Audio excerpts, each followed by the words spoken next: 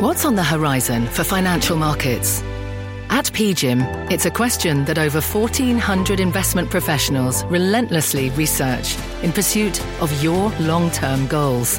Specialized across asset classes, but united in collaboration, our teams provide global and local expertise. Our investments shape tomorrow, today.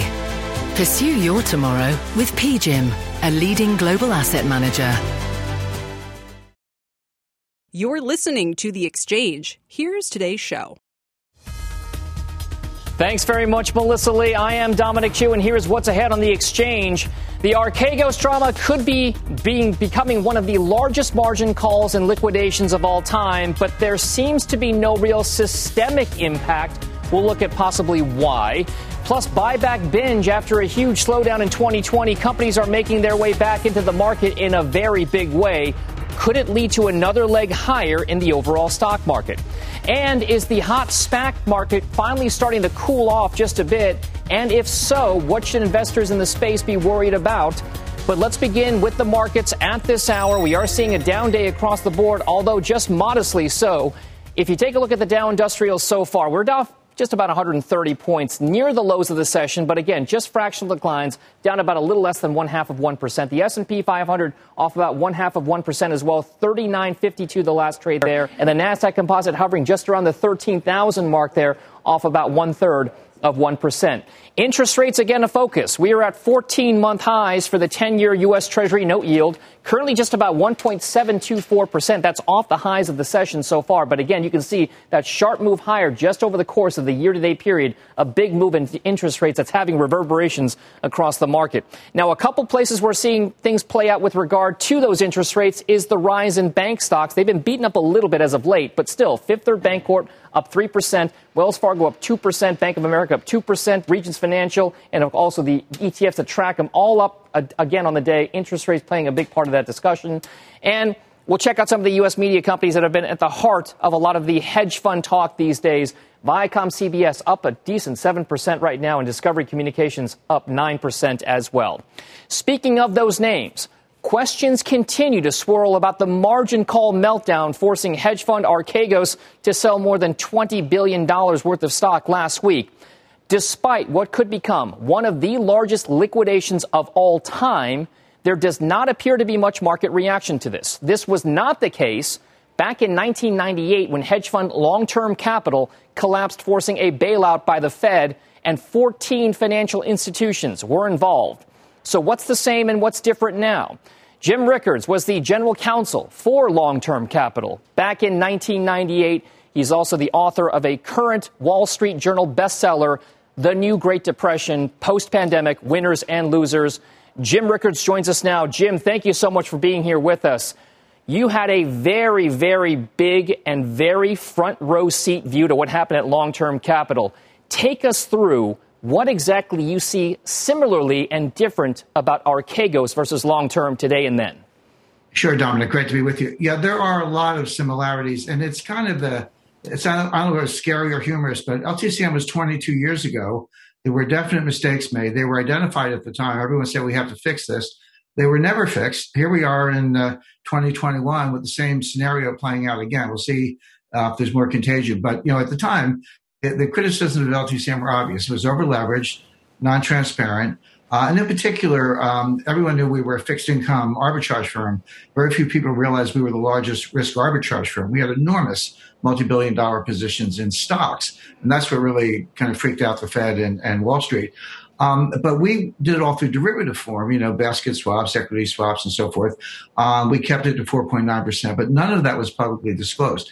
Now, Archegos is the same thing, except they blew through the 5%. And that's, it's a little bit of a gray area legally, but I'll leave that to the lawyers. But they were up to 10% in some of these positions.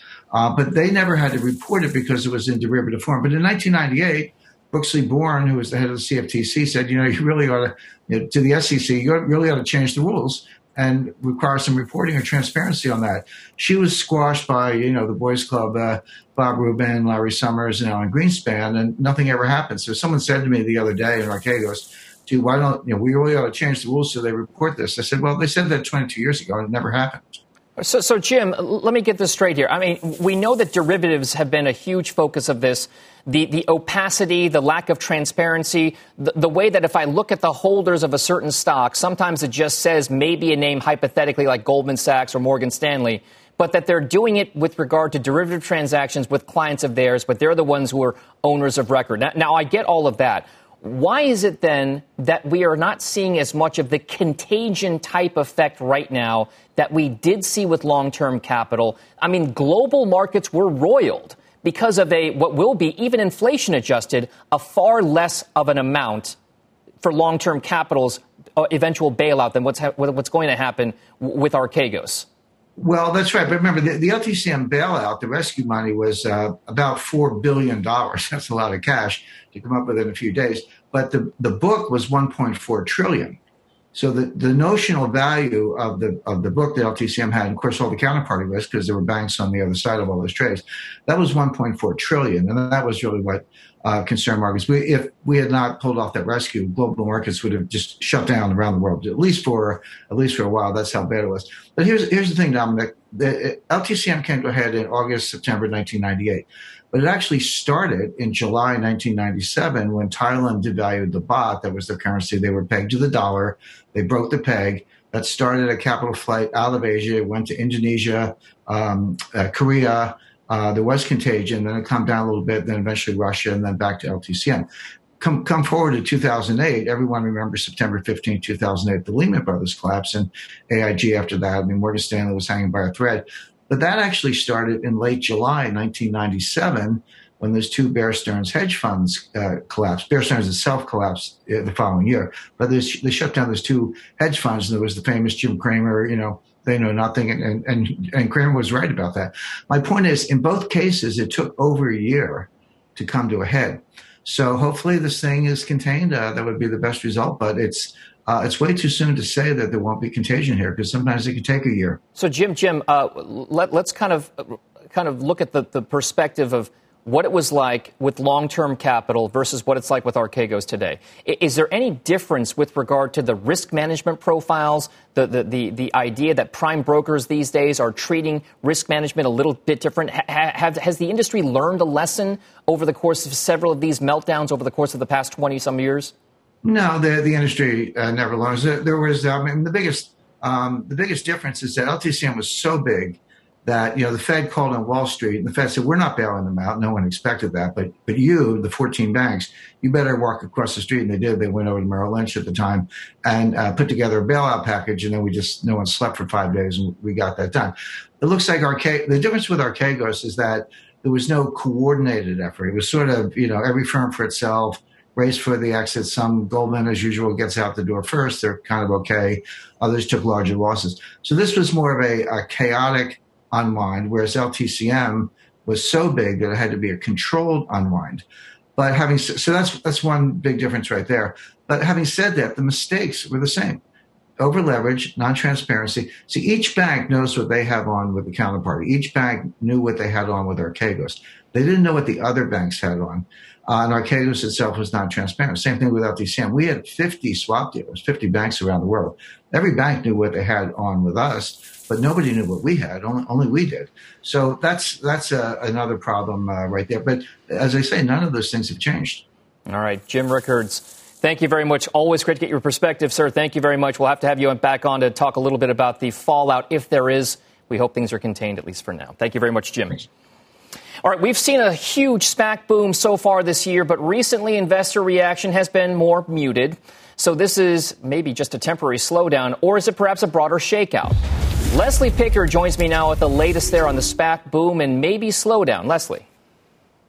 Yeah, Dom, it's a really important question you just asked there. Tomorrow, SPACs are set to notch another record month of issuance in what's already become a record year. This week, they're expected to surpass $100 billion in capital raised. That threshold may get pushed to next week, but either way, it's imminent. And while the sellers of SPACs may be full steam ahead, the buyers, well, they're souring a bit. Special purpose acquisition vehicles are shell entities that raise cash from the public markets to fund an unknown future acquisition. SPACs that are still searching for a merger have sold off in recent weeks, with the average price down about 11% from their February highs. Also notable, the proportion of SPACs trading above $10 has plummeted over the last few weeks. SPACs are typically priced at $10 per unit. That's the value of the cash that they're holding in their trust, which is also redeemable at $10. Any large discount to that level may imply investor concern that a viable deal will be reached or will not be reached. There are other cracks forming as well. Nearly every SPAC that went public last week traded down in its debut, and the vast majority of them had to change their terms, including downsizing the deal to get enough investors to buy in. Now, the question, as you mentioned earlier, is whether this is just some short-term indigestion here, or is there a longer-term shakeout looming in the SPAC landscape, Dom? All right, Leslie Picker, please stick around with us. Let's take a closer look at the state of SPACs. Your next guest is seeing fatigue in the market, which may be prone to volatility as these blank check deals start to mature. With us now is Jackie Reeses, CEO of Archegos Capital, also a board member of Bill Ackman's SPAC, Pershing Square Tontine Holdings. I mean, this is a fantastic move for this market, Jackie, in terms of special purpose acquisition companies. Do deals need to get done imminently for these SPACs to at least maintain the momentum for the overall market? Sure. Well, let's just talk a little bit about what's happening in the overall market. I think you used the word fatigue and digestion, both good words. We've certainly seen a change in the tone of the market for high growth equities broadly since the third week of February. It's largely driven by the revised outlook of interest rates and also a reflection of the growth stock run up that we saw last year, which was huge. And that volatility is likely to continue for a while as the equity markets digest relative values of growth versus value. That is not unique to the SPAC market. You also said SPACs have seen record levels of IPOs. We've had as much SPAC issuance in the first 2 months as we did in all of last year. And so that's a dynamic that can't go on forever. It doesn't mean that there won't be issuance by high quality SPACs. The market has an incredible way of reinvigorating when a deal gets done that the market likes. So I mean, Jackie, does it bother you as a SPAC investor, as a SPAC sponsor, as somebody who's involved in these types of these special purpose acquisition companies, as the board member of a large one right now? Does it bother you to hear all of the chatter, the speculation about what you could be doing? What is it that you want to do? What is it that drives your value? What exactly do you have to do then from a SPAC perspective to maybe either tune those voices out or at least give them something to nibble on as you look for that big deal? Yeah, it would be inappropriate for me to speak as a board member of any SPAC. So I'll speak broadly as a market investor and an observer on the market. When people look at doing SPACs, they look at the type of research that they should be doing as an investment, similar that they would in a private equity deal. And a buyer needs to take a thesis about the broad market and then believe that there's fundamentals within the company that are attractive for the future. Beyond that, there's a significant amount of diligence that gets done, whether it be business or legal or structure or accounting due diligence that's needed.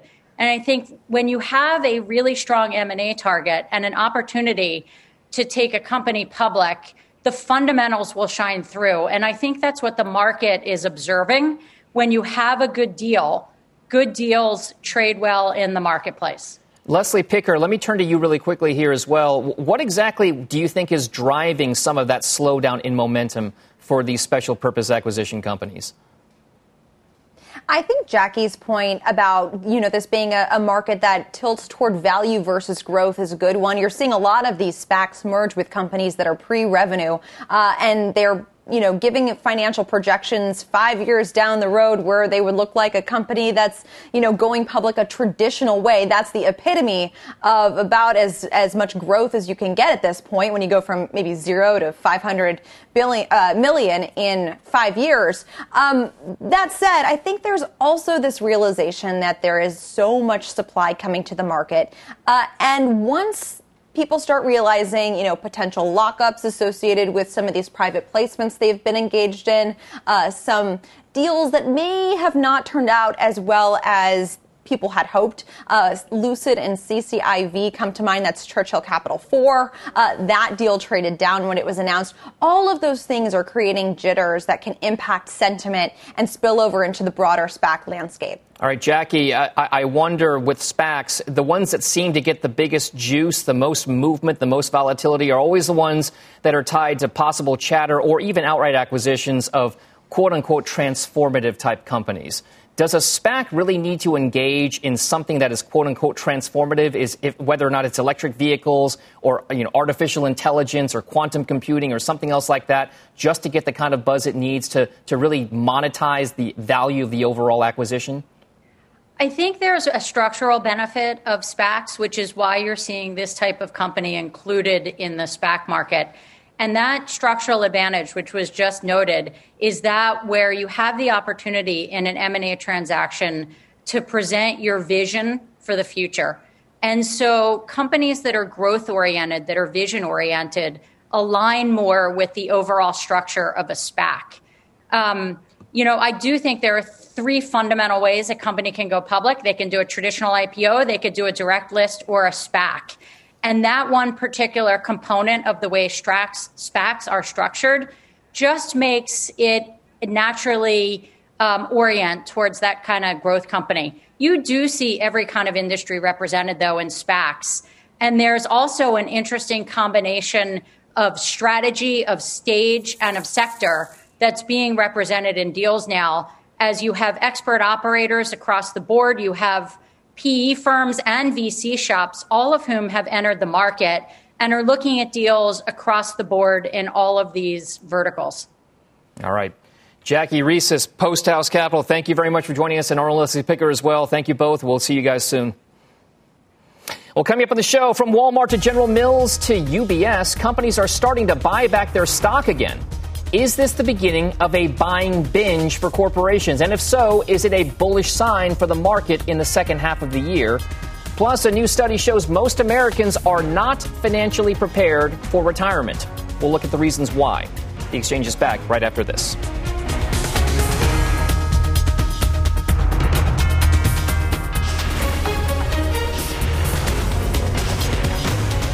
This is The Exchange on CNBC. Hi, I'm Ben. I suffer from a condition called writer's block. It strikes when I'm at work. That's why I choose Canva Magic Write. It works fast, generating texts in seconds, thanks to AI. Common side effects include increased productivity, compliments from coworkers, feelings of satisfaction. Now I can say bye-bye to writer's block. Ask your boss if Canva Magic Write is right for you at canva.com, designed for work. Canva. Electricity, a big idea that's inspired countless new ones. From powering the light bulb to virtually powering our entire lives. 30 years ago, State Street launched the Spider S&P 500 ETF, SPY. A big idea that inspired the world to invest differently, and still does. What can you do with SPY? Before investing, consider the fund's investment objectives, risks, charges, and expenses. Visit ssga.com for a prospectus containing this and other information. Read it carefully before investing. SPY is subject to risks similar to those of stocks. All ETFs are subject to risk, including possible loss of principal. Alps Distributors, Inc. Distributor. Welcome back to The Exchange. Stock buybacks have been part of the story behind the market's rise for years now, with companies helping to support stock prices and boost their own earnings reports at the same time. But the pandemic led many companies to pull back their horns, suspend buybacks, and help save cash amid unprecedented business uncertainty. Just how far did buyback activity decrease in the year 2020? Well, S&P 500 companies paid out just shy of $520 billion last year for their own stock. That's nearly a 29% decline from just the year prior. But buybacks are showing some signs of life. In the second quarter, during the height of the pandemic, they were around $88 billion spent. By Q3, it was $101 billion. By the fourth quarter, it was $130 billion. Now, that acceleration in stock buybacks is gaining even more steam today, with analysts at Bank of America noting that we are now back to record levels in terms of corporate spending on buybacks. So which kind of companies are doing the most work? Where is all the buying happening? Well, it's technology. They spent about $56 billion worth there. Communication services, media companies, $16 billion. Healthcare companies spent $15 billion. And the financials, $13 billion spent on buybacks. The biggest share repurchasers are some of the usual suspects. We're talking about Apple, Berkshire Hathaway, Alphabet, Microsoft, Charter Communications, Oracle. So all of those guys are still, yes, buying back their own stock. Where do we go from here? For this year, Howard Silverblatt of S&P Dow Jones Indices says more companies are expected to return back to the buyback market as they look to have enough to cover their employee stock options and, depending on cash flow, reduce those share counts, giving a boost to their earnings per share. Big banks, which have received approval to resume buybacks in the coming weeks, are expected to be one of the bigger players in that market. And, of course, technology will continue to dominate as it has over the past few years. And, of course, we can't talk buybacks without bringing up Apple. Apple is the undisputed king. Did you know that Apple is now responsible for 13 of the 14 biggest quarterly buybacks of all time and each of the 5 biggest spends by any one company in a quarter? So, could the return of the buyback put a floor beneath the market and lead to another leg higher? Let's now bring in Kim Forrest, Chief Investment Officer with Boca Capital Partners, and Ernesto Ramos, Chief Investment Officer with BMO Global Asset Management. Thank you both for being with us here. Kim, let me start with you. The buyback story, it's been supportive of the markets. Will it be again? Well, it certainly sounds so, and especially in technology, with the companies that have so much cash, they don't know what to do with it. I don't think anybody could accuse Microsoft of not being a wise user of its cash, and whenever they do acquisitions, they're pretty much writing a check for it, not going and borrowing for it. So I think those are all more, and these are the companies that do give stock options as part of the benefits packages. So it is, kind of a more honest way to conduct buybacks. You have the cash and you're doing it for a reason. Is it a signal, Ernesto? Is it a signal that things are getting back to normal when companies feel comfortable enough to let those horns out again, so to speak, and go back and buy back their own stock?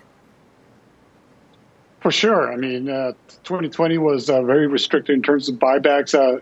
Some of the sectors, like the banks, could not buy back their stock by mandate or by law.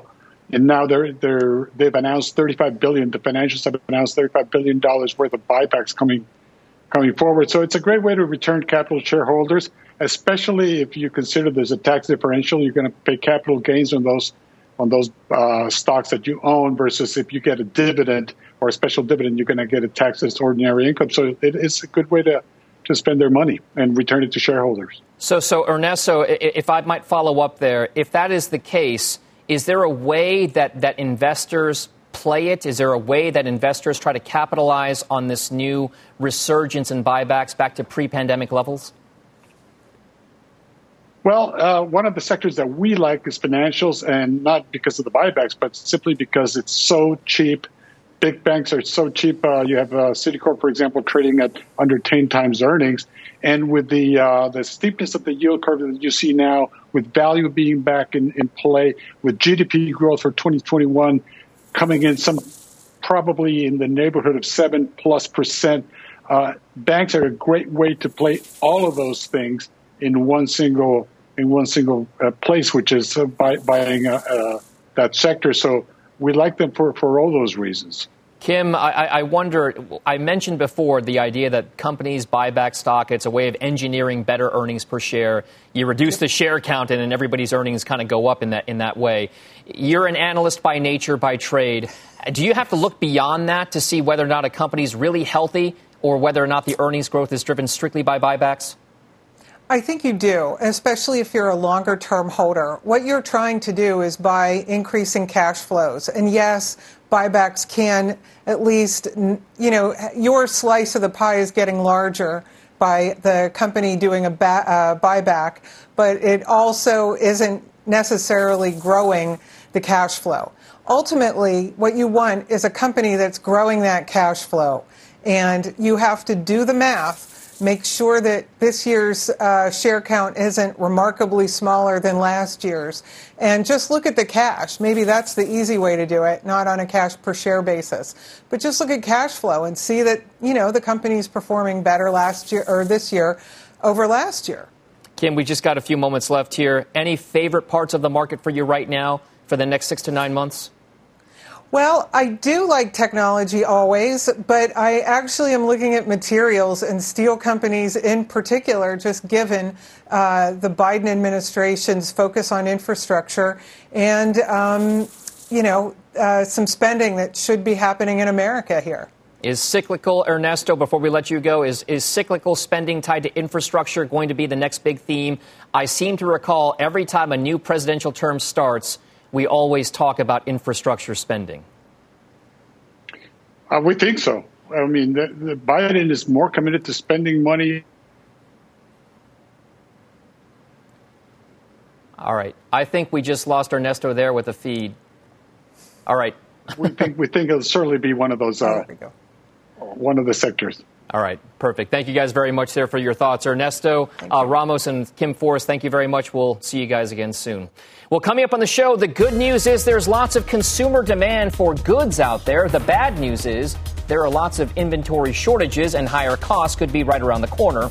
We'll look at the retail reality that's coming up ahead. Plus, a CNBC exclusive investigation into what experts say is the financial crime bonanza of 2021.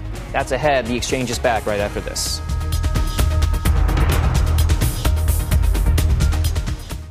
Canva presents stories to keep you up at night. It was an ordinary workday until the Singapore presentation is at 3 a.m. The office was shocked. But that's when we sleep.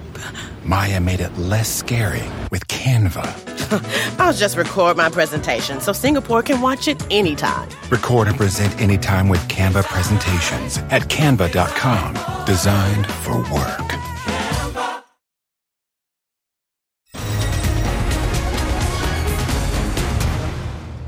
All right, welcome back to the Exchange. Markets right now, as you can see here, down about 99 points roughly for the Dow Industrials. We were down about 182 points at the low of the day so far. The S&P up by 1/3 of 1%, 14 points. The Nasdaq Composite off with just about 1/4 of 1%, 13,032 the last trade there. Let's check the sectors as well. Financials, industrials, and consumer discretionary, your leading sectors here. Utilities and technology, the biggest laggard so far. Tech is down just about 1/3 of 1%. Now, here are some of the movers this hour. Land, sea, and air edition with the reopening trade back in the green today. First off, hotel stocks, Hyatt and Marriott and Hilton, all higher, with Hyatt leading some of those gains. You can see they're roughly 2 to 2.5%.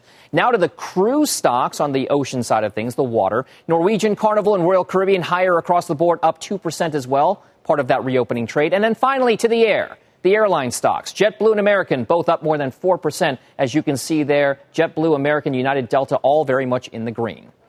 Now, let's go over to Rahel Solomon for a CNBC News update. And I know Rahel is way over my shoulder over there just by our news desk. So far, yet so close. Hi, Dom. Hello, everyone. Here is your CNBC News update. The teenager who shot that widely seen video of George Floyd's death is testifying at Derek Chauvin's trial. Darnella Frazier described what she saw and why she tried to keep her younger cousin away from the encounter. The court is not allowing her face to be shown. Yes, I see a man on the ground and I see a cop kneeling down on him. Was there anything about the scene that you didn't want your cousin to see? Yes. And what was that? A man terrified, scared, begging for his life. And you can get a wrap-up of today's testimony on the news with Shepard Smith. That, of course, airs tonight at 7 p.m. Eastern. The U.S. and 13 other countries say that they're concerned that a study into the origins of COVID-19 by the World Health Organization was delayed and lacked access to complete data. The top doctor who worked on the report is urging patience and says that research on coronavirus continues. And more than 100 ships have moved through the Suez Canal today with heavy traffic in both directions. Over 300 vessels are still waiting in line. Dom, apparently it'll be about a week before they clear that traffic. I'll send it back to you. At least things are moving right now, Rahel. Agreed. Yeah. Thank you very much for that.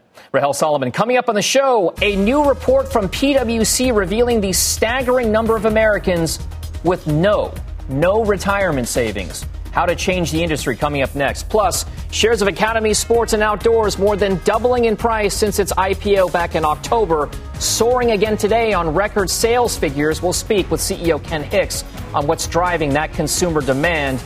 And do not miss CNBC's Race and Opportunity in America special tomorrow night, 8 p.m. Eastern Time. I will join our hosts Melissa Lee and John Fort, along with reporting from Seema Modi and Ilan Moy, to look at the economic and social challenges facing the Asian American community against this backdrop of increasing violence today. The Exchange will be back after this.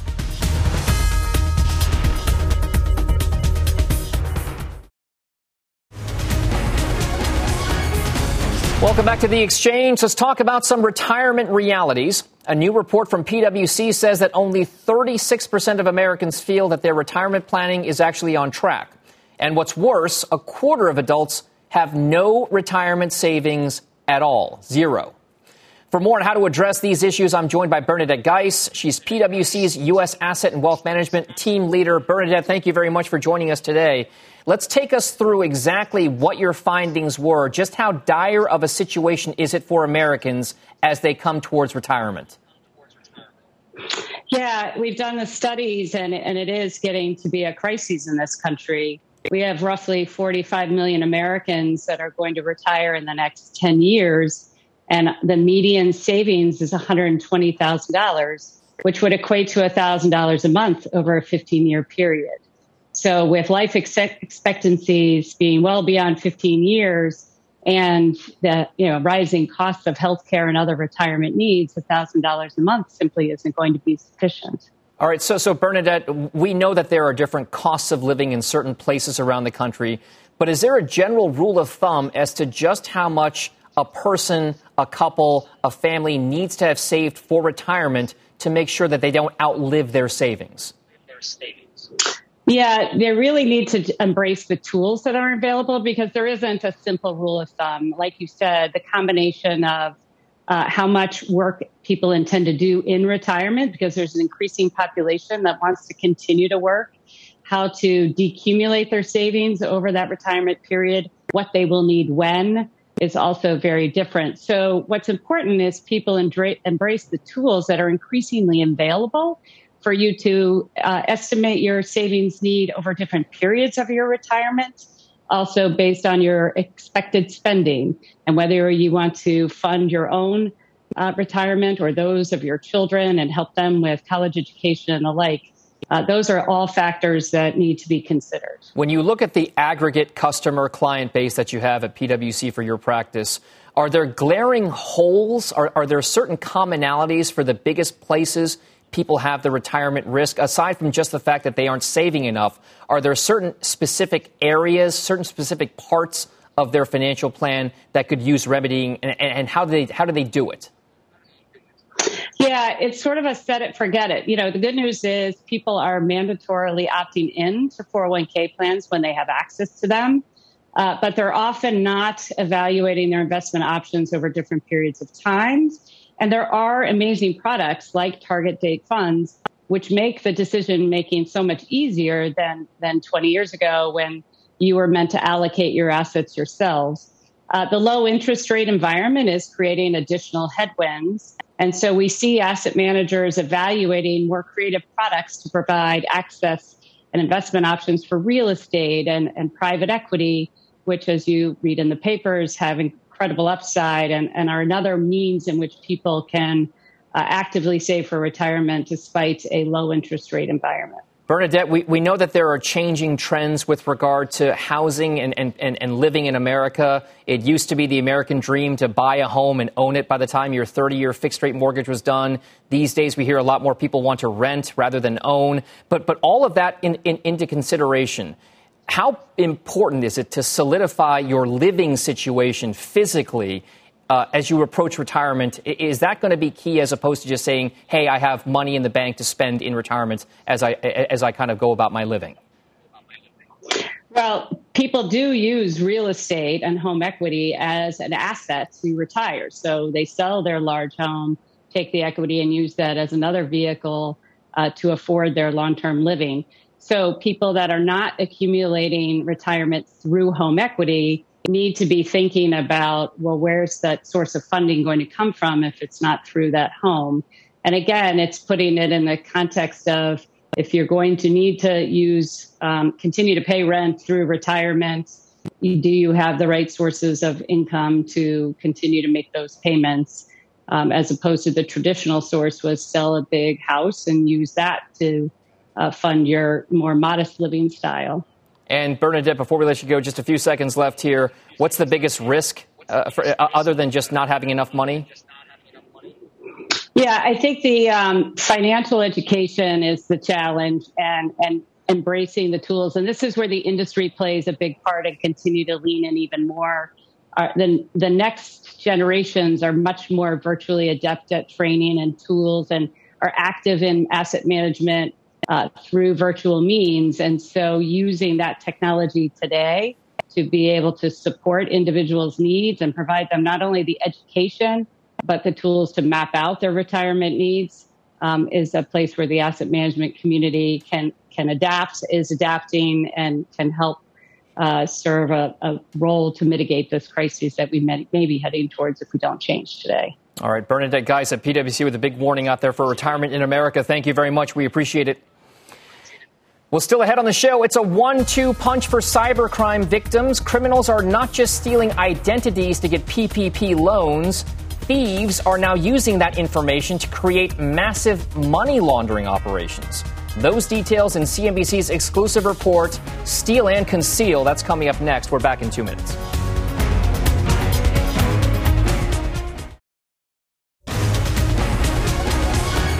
Welcome back to The Exchange. There's a new wrinkle in an old scam. Criminals defrauding the government of millions of dollars are finding a surprising way to multiply their stolen cash. Now, as Eamon Javers reports, they're using stolen identifications to get pandemic relief money from the government and then using those same IDs to open online investing accounts. Here's CNBC's investigation, Steal and Conceal. To me, it looks like they're trying to money launder scammed money, using my name to do that. The crime began last summer. Someone stole Mark Heiberg's identity and filed bogus paperwork to get a $28,000 pandemic disaster loan from the Small Business Administration. From there, the fraudster opened an account at Chase Bank under Heiberg's name and later opened another account with the stock trading platform Robinhood. Call it Steal and Conceal. Authorities say they're seeing more criminals committing this type of double-decker fraud. First, they steal the money from the government programs, and then they pump it into the investment accounts to hide the source of the funds and maybe even plus up their gains. Ultimately, they hope to turn it into hard-to-trace cash. But authorities say the victims are left with a huge headache. And that's exactly what I'm trying to find out is what are they doing with these funds? What financial transactions are occurring under my name, under my Social Security number? It's been a pretty big ordeal. A law enforcement source tells CNBC at least 4 investment platforms, Robinhood, TD Ameritrade, Fidelity, and E-Trade, are being targeted by criminals. And the money is coming from the government's Paycheck Protection Program and the Economic Injury Disaster Loan Program. Secret Service Assistant Special Agent in Charge Roy Dotson won't discuss specific companies, but he tells CNBC more than $100 million has been funneled into investment accounts. And he says the platforms are making it harder for law enforcement to trace the funds. Financial crime expert Charles Intriago explains the massive scale of the pandemic relief funding has created a frenzy of fraud. I would call it the Financial Crime Bonanza Act of 2021 because it presents organized criminals and just even run-of-the-mill criminals with a golden opportunity to rip off millions and millions of dollars, enrich themselves, rather than that money going to the purposes that Congress lays out. Detective Ricardo Pena of the Coral Springs Police Department in South Florida led the investigation into Mark Heiberg's case and is part of a federal anti-fraud task force. He explains that a new breed of criminals is simply doing what comes naturally. A lot of people that are doing these frauds are younger, he tells us. Platforms like Robinhood are just easier to push money in and out. For Heiberg, the worry is what other frauds could be going on in his name. My good name means everything to me. I've worked my whole life. I've worked 31 years for the same company. I've got boys. I've got family. I want their names to be intact as well. And Dom, we reached out to all 4 investment platforms, Robinhood, TD Ameritrade, and Fidelity, all say they have tough anti-fraud protocols for verifying information. And they confirm they've been working with law enforcement to combat what appears to be an industry-wide problem. Now, E-Trade did not respond to our calls and emails. And Chase, where a fraudster was able to open an account, the bank there says it flagged that account as fraud and blocked a transfer of funds over to Robinhood, Dom. All right, so Eamon, what actually can these platforms do better with regard to making sure this kind of thing doesn't happen? Well, law enforcement tells us it wants the platforms to do a better job to know their customers by verifying the clients and monitoring these new accounts, especially those that are receiving the Small Business Association funds, and keeping an eye on fraud alerts related to COVID. The idea here ultimately is a communication back and forth between law enforcement and the platforms. They want that open dialogue because they say there's a lot of this going on. And whenever there's money moving fast and low in Washington, as there was with this relief funding, the goal was to just push it out as fast as possible. Law enforcement and policymakers know there's a real opportunity for fraud there. All right, KYC, know your customer, always a big deal there. Eamon Javers, thank you very much with the investigation. Still ahead on the show, consumers may find empty shelves once again when they go shopping, but this time it's not the Lysol wipes or the toilet paper that could be missing. We'll explain what could be. That comes up next.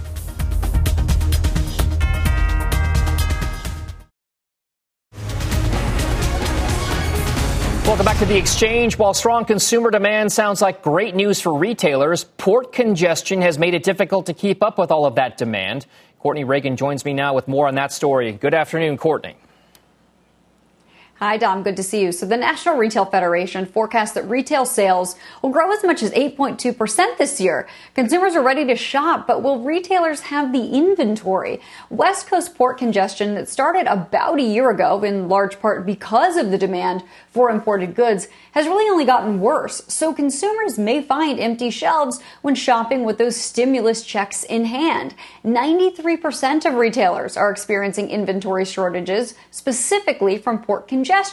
This is according to a new NRF study. Some seasonal goods aren't arriving on time, and more than half of retailers report that congestion is adding at least 3 weeks of delays. Sure, contingency plans are in place, but those are costly and could increase the prices consumers ultimately pay. More than a third of retailers are shifting to some East Coast ports. Just less than a third are using air freight. 27% are using domestic sourcing or alternate West Coast ports. Deutsche Bank transport analyst Amit Matroa follows a key indicator of the dislocation that he's seeing at many retailers.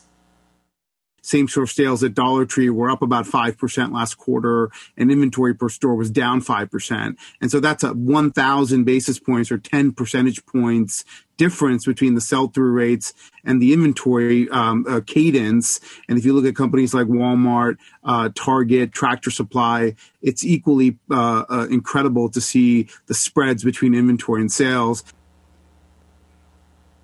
Nike, Williams-Sonoma, RH, and Five Below are among the retailers that said inventory couldn't satisfy demand in the most recent quarter due to port delays, and they talked about that in earnings calls. Dom, often retailers don't talk much about the supply chain. It's sort of a competitive advantage secret they hold tight to, but in this case, the secret's out. All right, let's talk about the supply chain, Courtney. We're going to do that right now. Thank you very much for that. Let's stick with that retail story. Shares of Academy Sports and Outdoors are surging after reporting record fourth quarter results, including comparable store sales growth of more than 16%. The retailer invested heavily in omni-channel and supply chain to help combat issues like the port problems that Courtney just mentioned. Shares of ASO, that's the ticker, have now doubled since its public debut back in October of last year. For more, let's bring in Ken Hicks, the chairman and CEO of Academy Sports and Outdoors. Ken, thank you very much for joining us here on CNBC. Let's take us through what was the big driving force behind that successful quarter that you just reported. We have developed a strategy that was really focused on power merchandising, concentrating on what we really are, sports and outdoors, and building our service level in those stores and increasing our .com. We also benefited, obviously, from people as they took to more active lifestyle, being outdoors more, and all of those things together really created a record quarter and a record year for us. How difficult was it, Ken, to ramp up that e-commerce effort, to transition those sales to the digital side of things, to kind of move with the pandemic trends, and then the supply chain issues as well? How quickly was it to adapt to some of those issues so that you didn't have the bottleneck problems that Courtney just mentioned? Well, with regard to .com, we took probably longer than most to put in buy online, pick up in store, but literally over a weekend, the team put together curbside pickup. So we really moved that aggressively. With regard to the supply chain, we've been working hard. We've had issues with inventory last year. We are now in what I call an acceptable level for inventory, but we are seeing the challenges that Courtney talked about with containers, the ports. One of the advantages that we have is we're in Texas and we use the Galveston port, and that is not as congested as some of the other ports. So while we're seeing some slowdown, it's hasn't really hampered our business. How do you keep, Ken, the momentum going? We know the trajectory of the virus is hopefully getting more contained in the coming months. How do you keep people coming back to your stores to spend that money on things like sports and outdoors? Well, one, there's a lot of new people to Academy, and two, the things that we sell. We added over 5 million new shoppers to our stores in the last year. And many of those people are new to us and new to the categories that we sell. So a lot of people picked up fishing, hiking, building a home gym. Sure. And those people are coming back to fill in or to build on to their fishing gear that they've got. Of course. All right. Ken Hicks at Academy Sports and Outdoors, thank you very much for that. And, of course, a big quarter for you guys as well. We appreciate it. You've been listening to The Exchange. Make sure you're subscribed to get each episode every day, same time, same place. People today can spend half their lives over 50. So it's good to be financially ready for what's important to you as you get older, like a family vacation. Or starting your dream business. Welcome to Connie's Coffee. How may I help you? AARP's trusted financial tools can help you plan for whatever your future holds. That's why the younger you are, the more you need AARP. Start planning today at aarp.org/moneytools.